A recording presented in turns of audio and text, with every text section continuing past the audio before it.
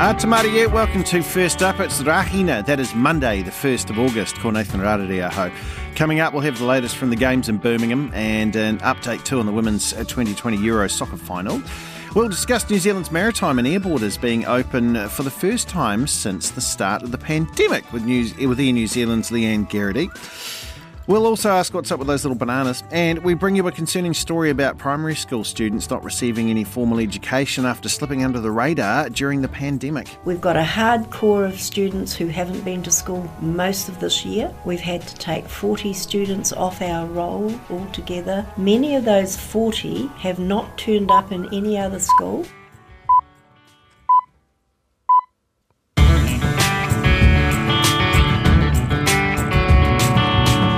Tamaria, welcome to First Up. We begin this morning in England where the women's football team they've just got into the second half of the Euro 22 final against Germany. So the England team had scored 20 goals during the tournament, conceding only one on their way to the final. And the Germans just happened to be the most successful team in history because that's what happens when you play football. The BBC's Natalie Perks previews the much anticipated final.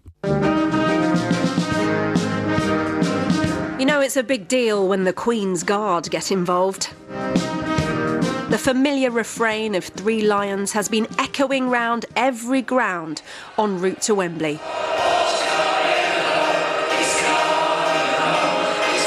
And will no doubt again for this sellout final. From Lionesses of the past to the current squad.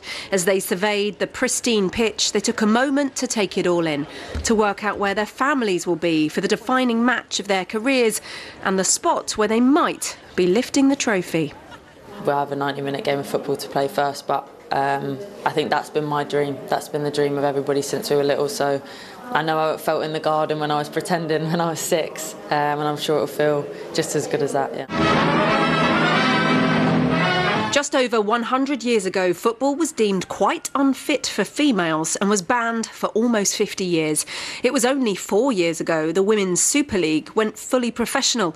England's women have been playing catch-up ever since. Those at the forefront of change say this tournament will always be remembered. For sure, when people look back, in history, they're going to talk about 2022 and the Euros and the sold-out stadiums, the huge TV audiences, and really the month that those players became household names across the country. It's difficult to overstate just how big a moment this is, not just for women's football, but for women's sport in this country. Sunday will see the biggest crowd in history for a women's European final. Regardless of result for them, this is special.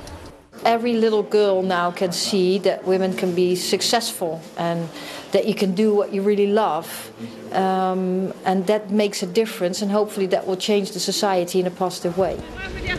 England have steamed into this final, scoring 20 goals along the way and only conceding 1. But Germany are the most successful side in European history, winning 8 of the last 10 trophies. For them to meet at Wembley in the final is a scriptwriter's dream, the fairy tale fixture.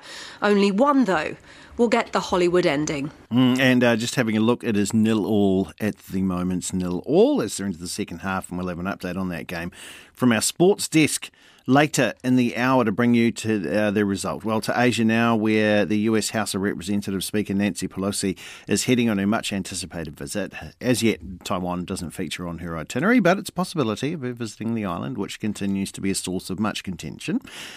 And almost 400 people have died in Pakistan after flooding across a number of provinces, including Sindh and Balochistan. I asked our Pakistan reporter Kazfar Khlasra about the floods.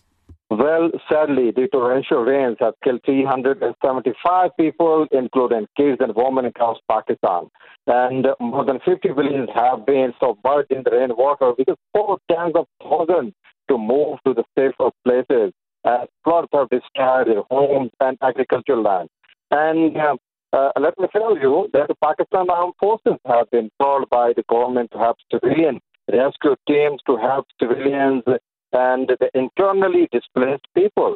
And as many as 30 villages have submerged in the Sindh province in Pakistan after flash floods from Balochistan entered the province, taking the total number of drowned villages in Pakistan's hilly region to 50. And it is sad. Also, too, I see that across the border there in India, they've decided it's time to ground their entire fleet of their MiG-21 jets by 2025. These are quite old aircraft, aren't they, Kasva? Well, MiG-21 used to be a great machine, but sadly it has expired now. India will ground its Soviet-era Russian fighter jets MiG-21 by 2025, following the death of 2 officers in a crash. The latest in the series of casualties involving the single-engine jet failure. Media reports have quoted Indian Air Force officials as saying that the MiG-21s have long paused their retirement, but must be replaced before being grounded. And let me tell you that in 2012, then India's Defense Minister A.K. Antony told Parliament that more than half of India's 872 MiG-21 has been lost due to crashes over the previous 4 decades. And it is really unfortunate for the Indian Air Force as well. And finally, the House of Representatives Speaker from the United States, Nancy Pelosi, has left to visit Asia. Do you know, is she going to Taiwan or not? Well, you've rightly pointed out that the House Speaker Nancy Pelosi has confirmed a visit to Asia, and according to the latest report, she will be reaching in first leg of her very important trip to Asia, and she will be arriving in Singapore tomorrow morning. And no, Pelosi has not confirmed she is going to Taiwan, but potential visit is already kicking up a potential storm, as you know.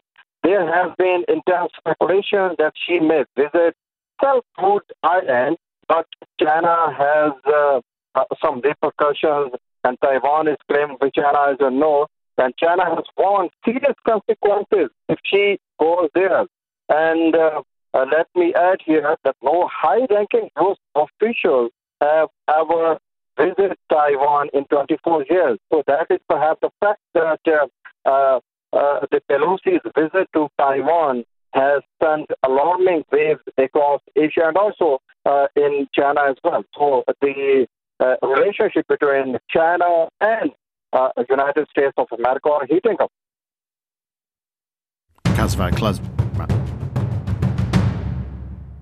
It's 5:13 here. You're listening to First Up on RNZ National with me, Nathan Rarity. Australian Prime Minister Anthony Albanese has revealed a proposed amendment to the country's constitution, which would help to enshrine the Indigenous voice to Parliament. Speaking at the weekend's Garma Festival in northeast Arnhem Land, Mr Albanese also outlined what Australians might be asked in a referendum on the matter. The new details have been heralded by some as a historic moment for the representation of Indigenous people, but some activists say they don't go far enough to address the disadvantages inflicted upon Aboriginal and Torres Strait Islander Australians. The ABC's Ella Archibald-Bing. On a remote patch of land on Yolngu country, history is being made. I believe the momentum is with us as never before. The government seizing that momentum to reveal the referendum question. A simple principle, a question from the heart. The phrasing of the question is likely to be central to the vote's success. Just 8 out of 44 referenda in Australia have been carried. I believe this country is ready for this reform. If not now, when?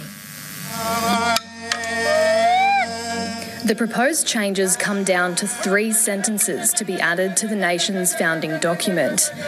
1, there shall be a body to be called the Aboriginal and Torres Strait Islander Voice. 2, that voice may make representations to Parliament and the executive government on matters relating to Aboriginal and Torres Strait Islander peoples. And 3, the Parliament shall have power to make laws with respect to the composition, functions, powers and procedures of the Aboriginal and Torres Strait Islander voice. That's how progress works in Indigenous affairs in this country. It's one small step after the other. Today was a really important step. But there are still plenty of challenges ahead, and the first may be winning bipartisan support. Well, I think this has been a positive step today in him putting forward some words in terms of constitutional amendment. I think the next step has to be to explain to Australians how the voice will actually work. Most crucially, the government will need to convince the Australian people, including sections of the Indigenous community who want to prioritise a treaty.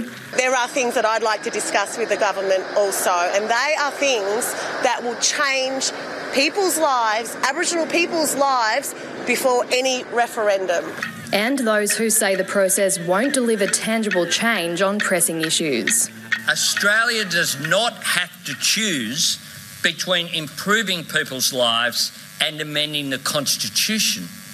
We can do both, and we have to. There's been much discussion about what an Indigenous voice might look like and how it might function. A local model here on Yolngu country might provide some clues. It's called the Dillac Council and is comprised of representatives from 13 clan groups who make decisions on behalf of their communities. That model across 13 clan group leadership at a senior level has already contributed to what is possible through the voice. For the Yolngu people, today brings them a small step closer to something they've been fighting for since 1963, a say in decisions that affect their people. The constitution of this country has been wrong from the very beginning. It will never be legitimate without agreement of the First Nations people. The voice of the Australian people will create a voice to Parliament. Putting words into action.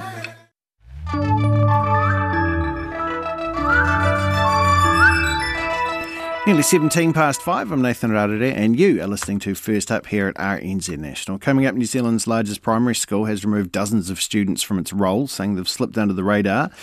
They're blaming the pandemic. Plus, Glenn is just minutes away with news from the fruit and veggie markets, including what's up with those little bananas. I've got a lovely bunch of coconuts.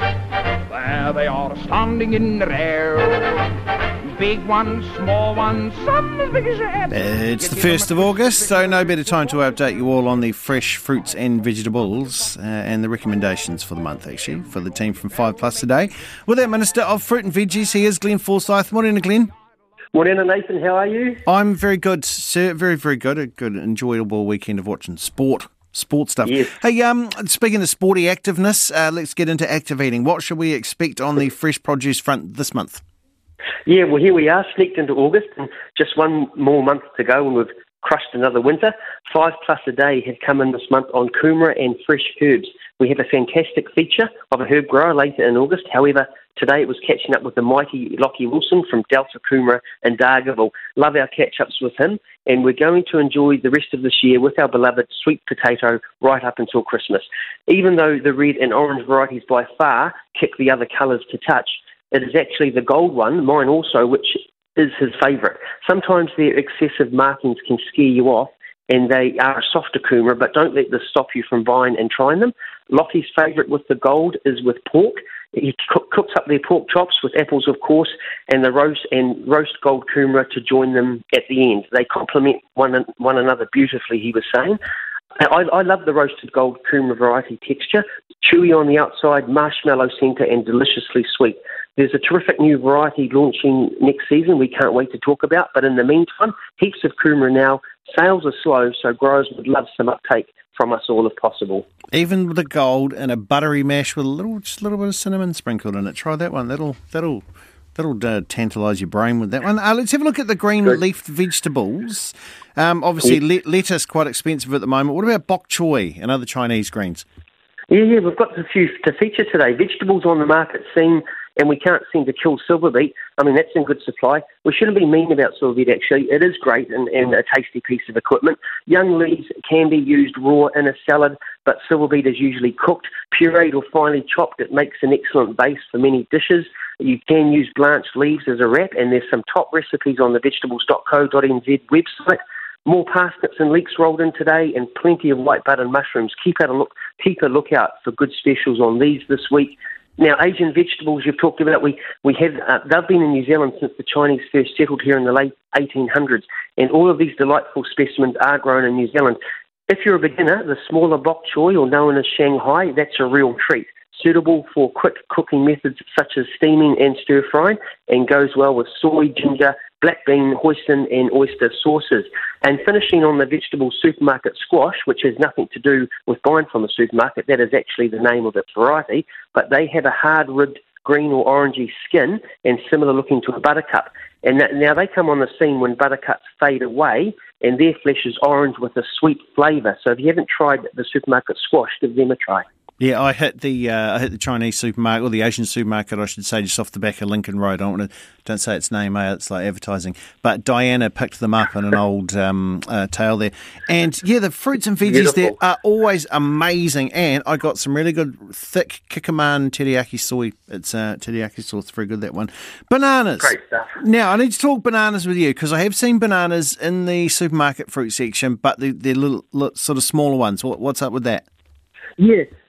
That's right. We mentioned the tropical boat arrival, which of course had the Bobby bananas on board as well, now ripened and available. These come from the lower end of the stem, so they are smaller and sweeter and a perfect size for the lunchbox, ensuring your little one doesn't throw half a big banana away. A fair few green kiwi fruit down here as well, the gold variety in shorter supply, and lots of lemons, avocados and apples like ambrosia, envy and queen. Plus Angelis and Packham pears were there. The New Zealand navel oranges this year are eating superbly and have been 10 days earlier than last year. First Fresh and Gisborne report early season varieties Newhall, Navelina and Fukumoto will make way for Washington parent navels over the next few weeks. So we have plenty of ripper tasting oranges to come yet. Our Satsuma mandarins are getting baggy now and losing flavour. The early Aussie Afora mandarins have just arrived though. These are sharper on the palate, but becoming another popular mandarin in its field for this time of the year all the same. So a few fruits there to choose from, Nathan. Wonderful. Thank you very much, Glenn. There he is, the Minister of Fruit and Veg, bringing it to you. Remember too, the bok choy, very good, keeps its structure a little more, I think. It's, especially if you put it in some sort of soup, it doesn't get too wilty. It's a goodie. Sing your roll up, all a penny a piece.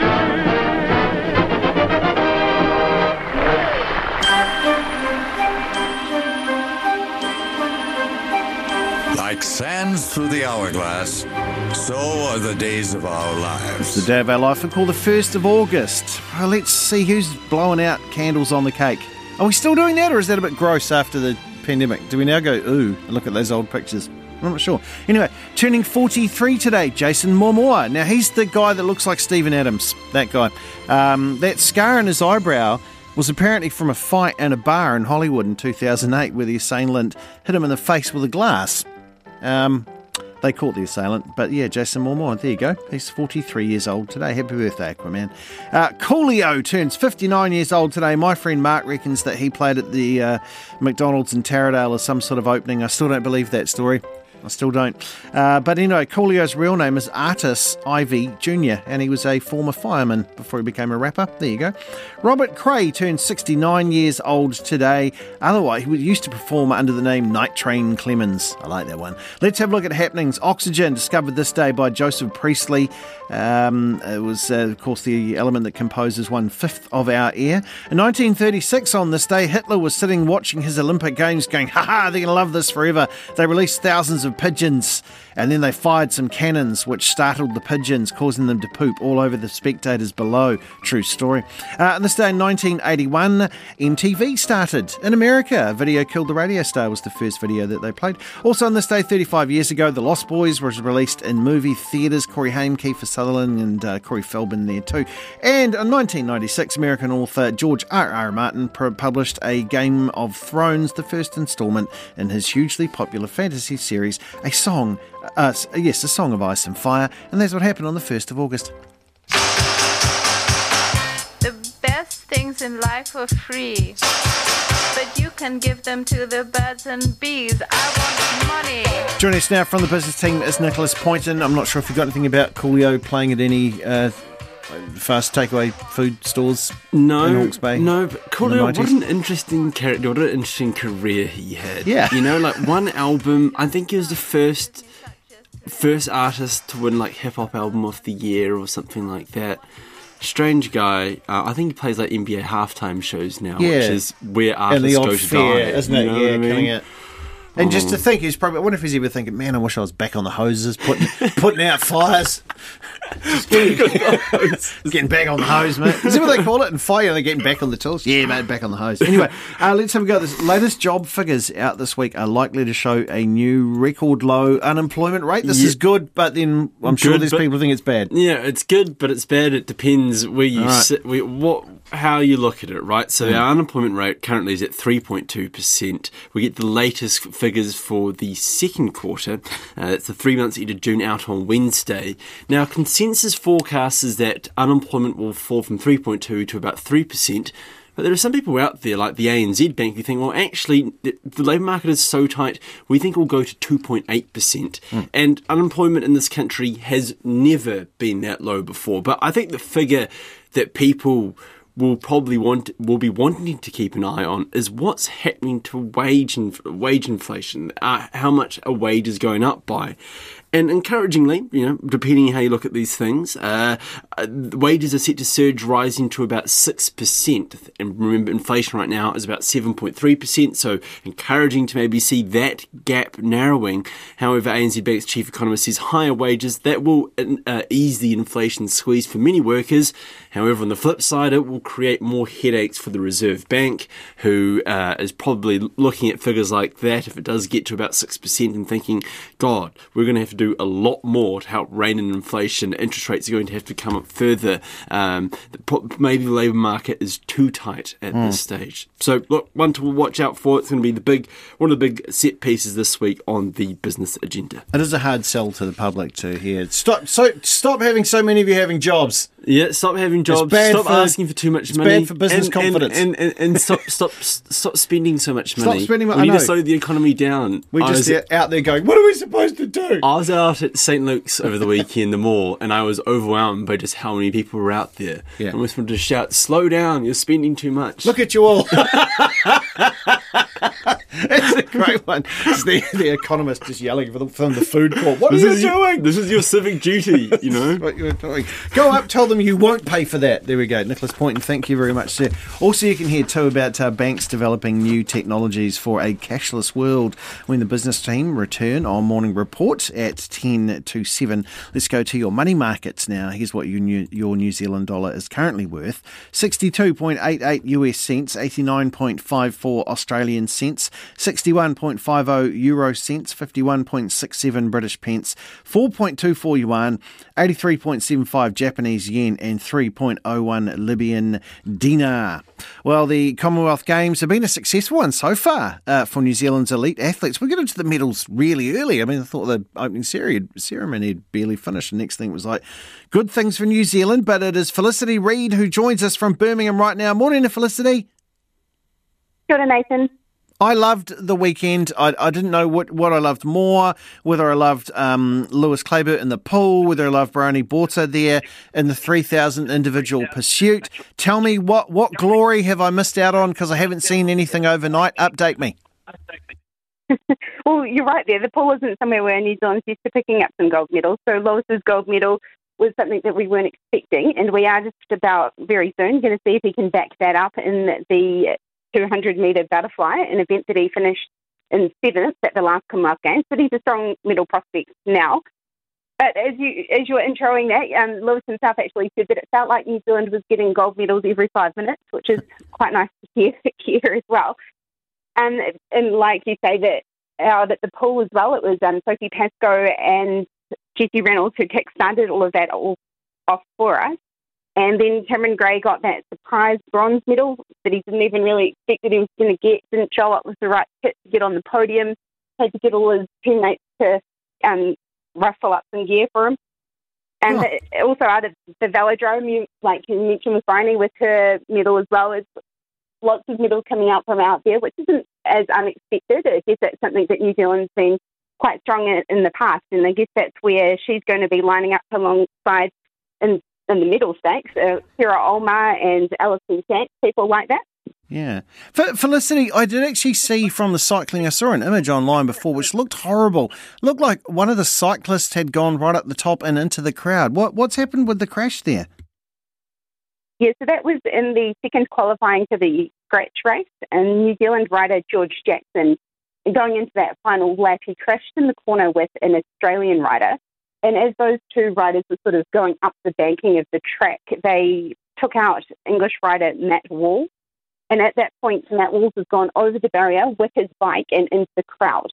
So Matt himself is injured, members of the crowd were injured, and medical teams are on site providing attention to him for at least 40 minutes, and they shut down the rest of that qualifying session and asked people within the velodrome to please leave.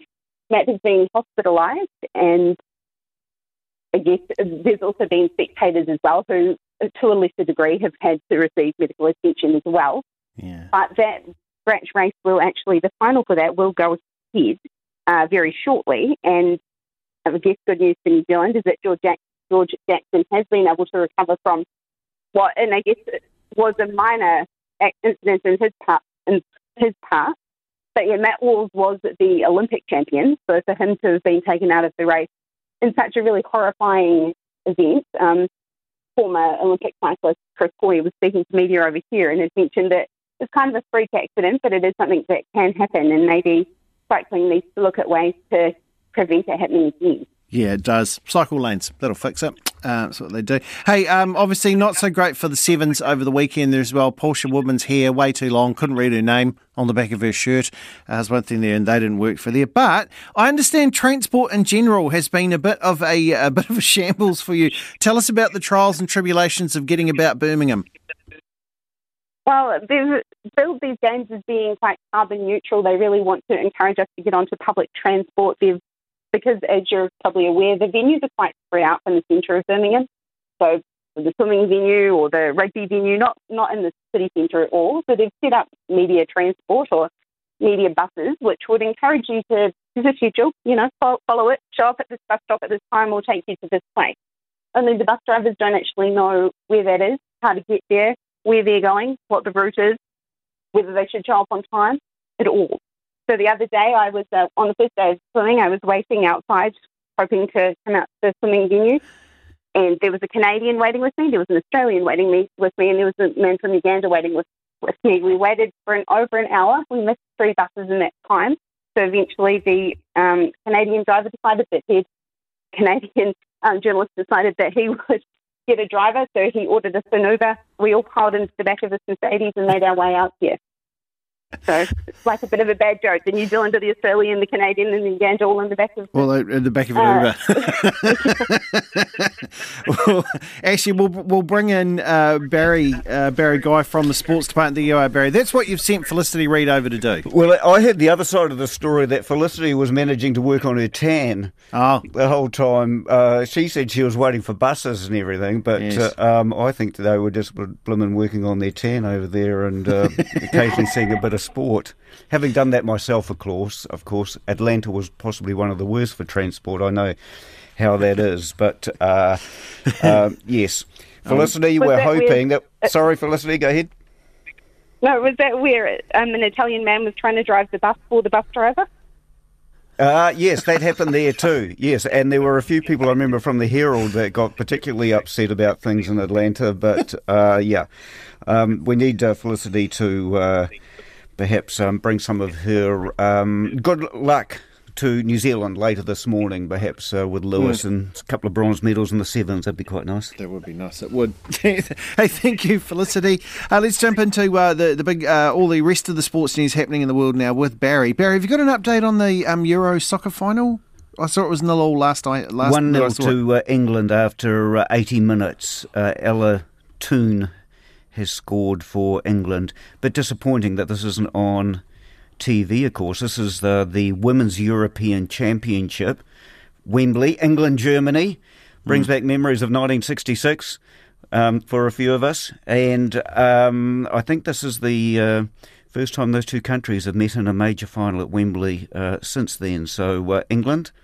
currently in front. They're the form team so far in this competition. As I say, it's just a bit disappointing that we can't see. There's some breaking news. Bill Russell's just died. Apparently, the Celtics Hall of Famer. Yep, won 11 titles, 8 straight, And my Celtics supporting technician working with me at the moment, of course, reminded me that the MVP award for the NBA is named after Bill Russell. Is the Bill Russell Award. Yeah. Yeah, he is, and he's hit the bit there, Bill Russell too. He hit that, he was the elder statesman. Oh, 1-1 in the football, we've just been told. The 1-1, it's just happened. Yeah, Bill Russell became the elder statesman of the NBA, and even, it was like, even the likes of Michael Jordan and LeBron James, and that, as long as you had the blessing from Bill Russell, that was okay. That's when the fans went, okay, this is who they are. So he's much beloved there as well for it. I just wanted to know, I saw 2 great sports names last week there, Barry. One of them's a nickname and one's a real name. Now, I'm pretty sure you saw the real name, but which one of these is better? The real name is the wonderfully named Indian cyclist David Beckham Elkatochungo, who we saw in the cycling. And yes, his dad was a fan of David Beckham. But I saw an MMA fighter with what I heard is the best nickname I think ever. Rick the Ginger with the intent to injure Pfeiffer. Oh, that reminds me. I'm just. There was a wrestler. Who was it? He's like about 78 or something, but he's back training. Well, who were those famous ones from the Ric Flair, was it? Yeah, Ric Flair. Yeah, he was still back doing it. Is it going, woo? Yeah, someone like that I don't know what he's training for, but he was back in the ring training, so I don't know whether you'd actually want to watch that or not. But, he'll be having that, what is it, that deer velvet, won't he? That'll be that. Yes. and a magnetic mattress. I bet that's what's done that. I don't know what else has happened in the world of sport. Max Verstappen won the F1. Lydia Ko unfortunately slipped off a little bit in the Scottish Open. And the Black Caps, they're chasing about 306 or something to beat Scotland in an ODI, and they were doing quite well. Mark Chapman and Daryl Mitchell, I think, had put on 150 for the 4th wicket. So we'll be covering that, and hopefully some success, a few medals yet in the last few hours of day 3 or 4 at the Games. Lovely. Thank you very much, Barry. Also too hard luck yesterday for Kai Kara-France, failing in his attempt to win the UFC's little very lightweight bantamweight title there against Marinho of Mexico. 22-6, I'm Nathan Rada. You're with First Up here on RNZ National. Yep, still 1-1 at the moment in the football. In a moment, we're going to be joined live by New Zealand's Leanne Garrity as the country's borders fully open. Wow, to the world. It's the first time since the start of the pandemic. Also, we have a concerning story about primary school students leaving and not coming back.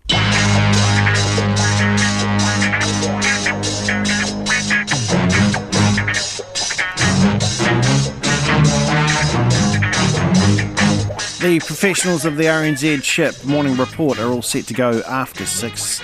Telling us what's happening today is Mr. Corin Dan. Kia ora, Corin, how are you? Kia ora, good morning. Good morning, everybody. Well, we'll try and help you out with the flurry of gold medals that we've had over the weekend in the Commonwealth Games. It's hard to keep up. So much happening. So we will check in with our reporters there. Also, what did you make of the live music the entire way through the bowls? I don't like it. No, I don't like it either. I don't like music in sport like that. No. I was like, stop that. I mean, it's okay in the sevens, in between in the gaps, because it's a party atmos sort of thing. It seems, but I don't like when it's playing during play. No, the point of the bowls is you get to hear them touching each other and the whispering in the commentary because you don't want to. It doesn't sit right. We seem to be going quite well in the bowls. We'll have plenty more on that.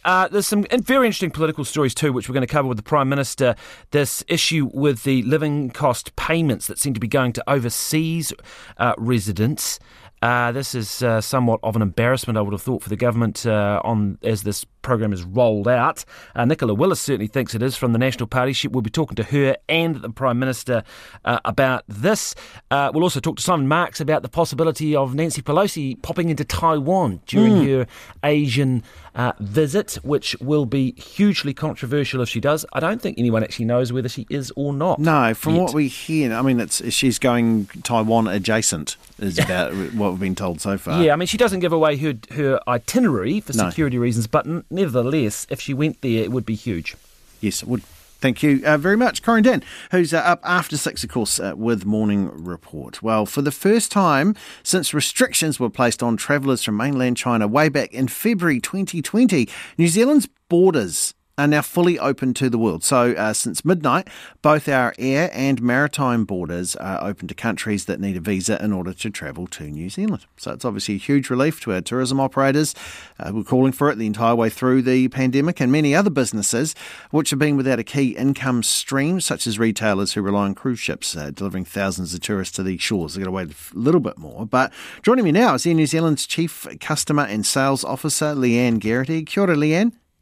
Morena, Nathan. How are you? I'm very good. How significant is this step up? Because you have been gradually opening the borders.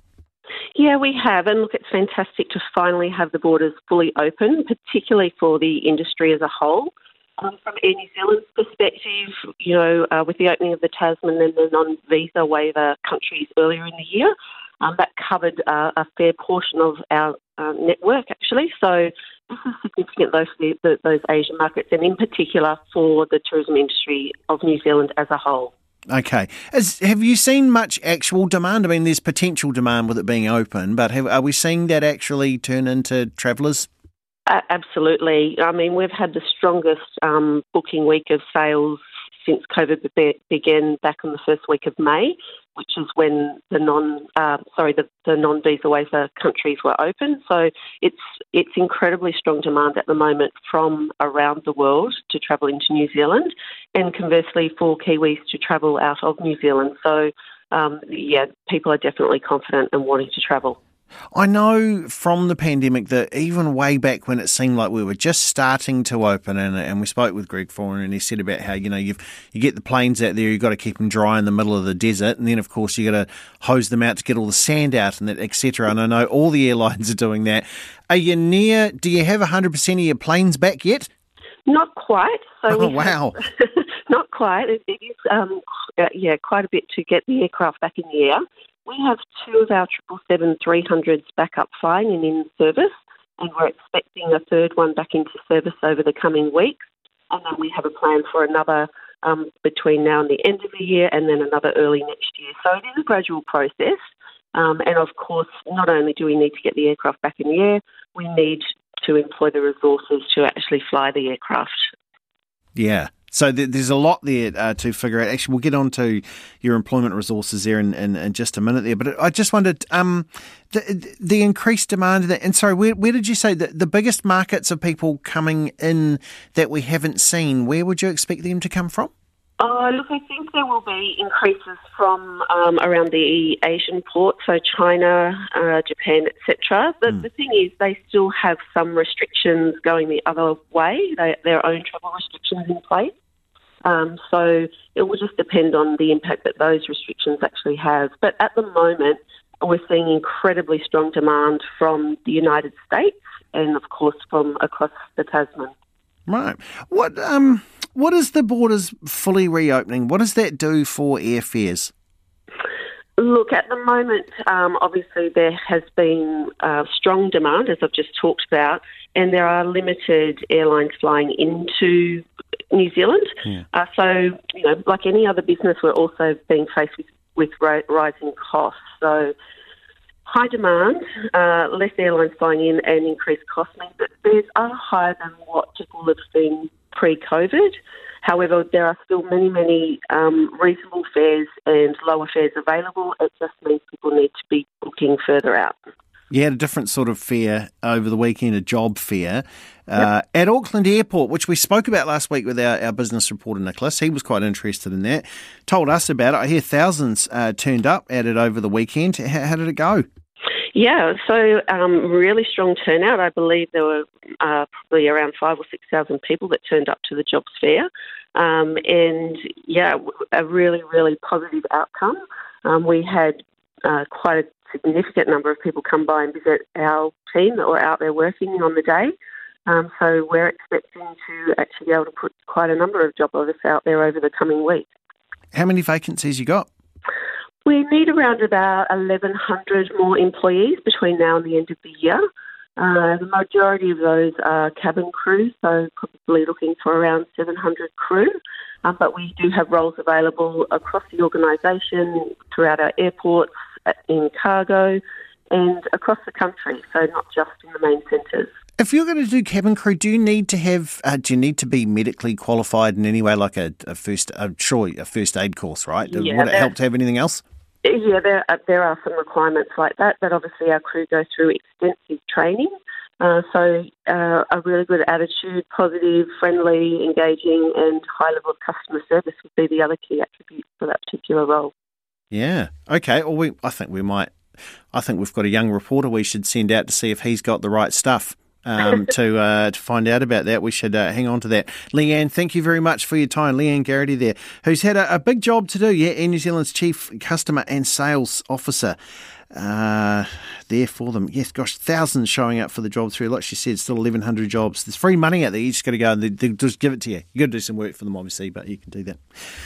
Well, to switch things up completely, New Zealand's largest primary school has removed dozens of students from its school roll, blaming the pandemic for disappearing students. Teachers at Finlayson Park School say they're at breaking point as the Omicron outbreak continues to impact learning and attendance. The Decile 1 school says just over half of its students are attending class regularly, and it's been forced to remove 40 students from the school roll because they've been missing for more than 20 days this year.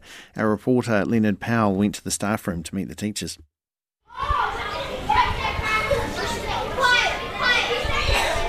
Finlayson Park is New Zealand's largest primary school, with 46 classes ranging from years 1 to 8 and a roll just shy of 1,000 students. Principal Shirley Mahi is its heart and soul. I mean, I've been teaching for 56 years and I have never seen anything like this before. You heard that right. 80-year-old Shirley's been teaching for more than half a century. And what she's talking about is the lingering toll the pandemic is taking on her school. And sickness isn't her biggest headache either. It's student absences and students disappearing. She says an average of just 52% of students have been attending school recently, and some have stopped coming altogether. We've been working extremely hard and putting in a lot of our own resourcing to try to get students back to school. We've got a hard core of students who haven't been to school most of this year. We've had to take 40 students off our roll altogether that haven't turned up and been away more than 20 days, which is the legal time.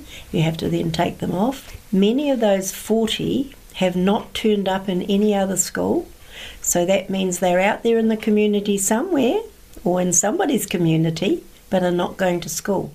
This teacher tells me she spends time each morning trying to track down students who haven't turned up. A lot of my students haven't returned to school. So something I don't normally do, but I've had to, after I take my attendance, to try and get them back to school and make sure, that because it's the education I'm worried about for my students. If they're not here, I'll be texting the families and then ringing, trying to encourage them to come back to school and just follow up where they are, because a lot of the students have missed 2 years of schooling. Their schooling's been disruptive, so my main concern is more just getting their standards and their education back on track. That is my main concern as a teacher teaching in 2022. She tells me being empathetic is the key to bringing the kids back.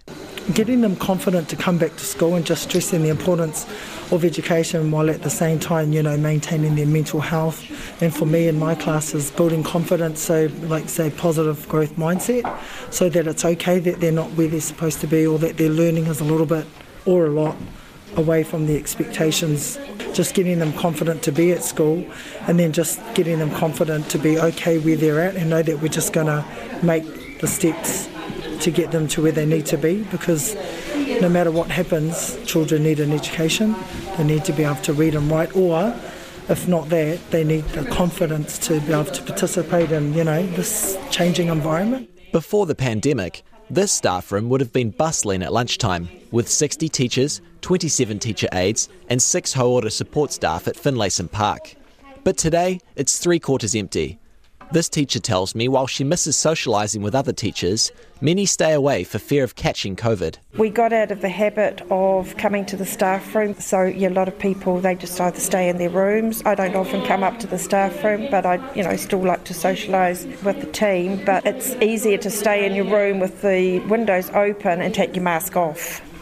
When you come up to the staff room, even though it's not mandatory, we keep our masks on unless we are eating or drinking, and that's tough. Just days into the third school term, These teachers are exhausted. Teachers are in survival mode. I know here at school they are just hanging in there, and it's hard to believe.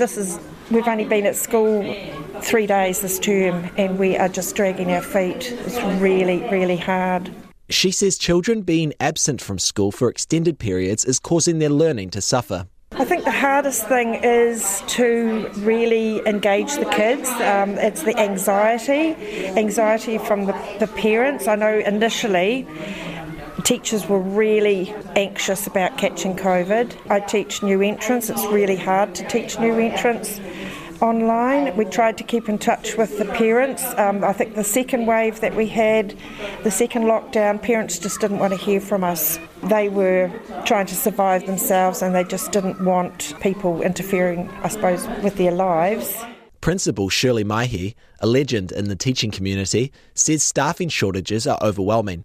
She tells me she can't find relief teachers at all, so combines classes to keep lessons going. It's really made a person like me and others who have longevity in teaching really look at the methodologies that we have to put in place, not just to teach, but to do all of the other social aspects around engaging parents and providing for the educational programs to be absolutely operating. I mean, we've never ever had anything like this before, and it hasn't been easy to come up with ideas.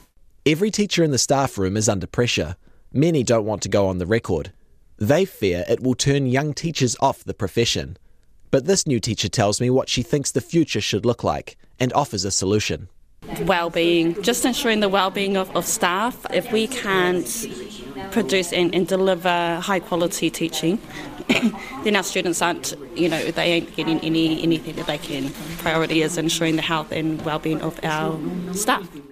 In a statement, the Ministry of Education's Operations and Integration leader, Sean Teddy, says the government's attendance and engagement strategy that launched last month aims to tackle a decade-long decline in school attendance and engagement. He says this will build on an $88 million attendance package already announced in the budget. That was Leonard Powell there at Finlayson Park School. We'd love to hear your school stories as well.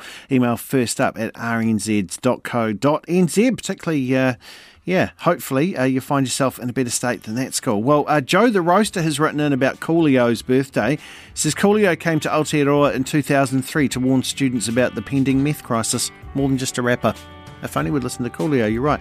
Doug in Cambridge is enjoying the start of the week, talking about the Common Games, says New Zealand struggling in all disciplines of rugby.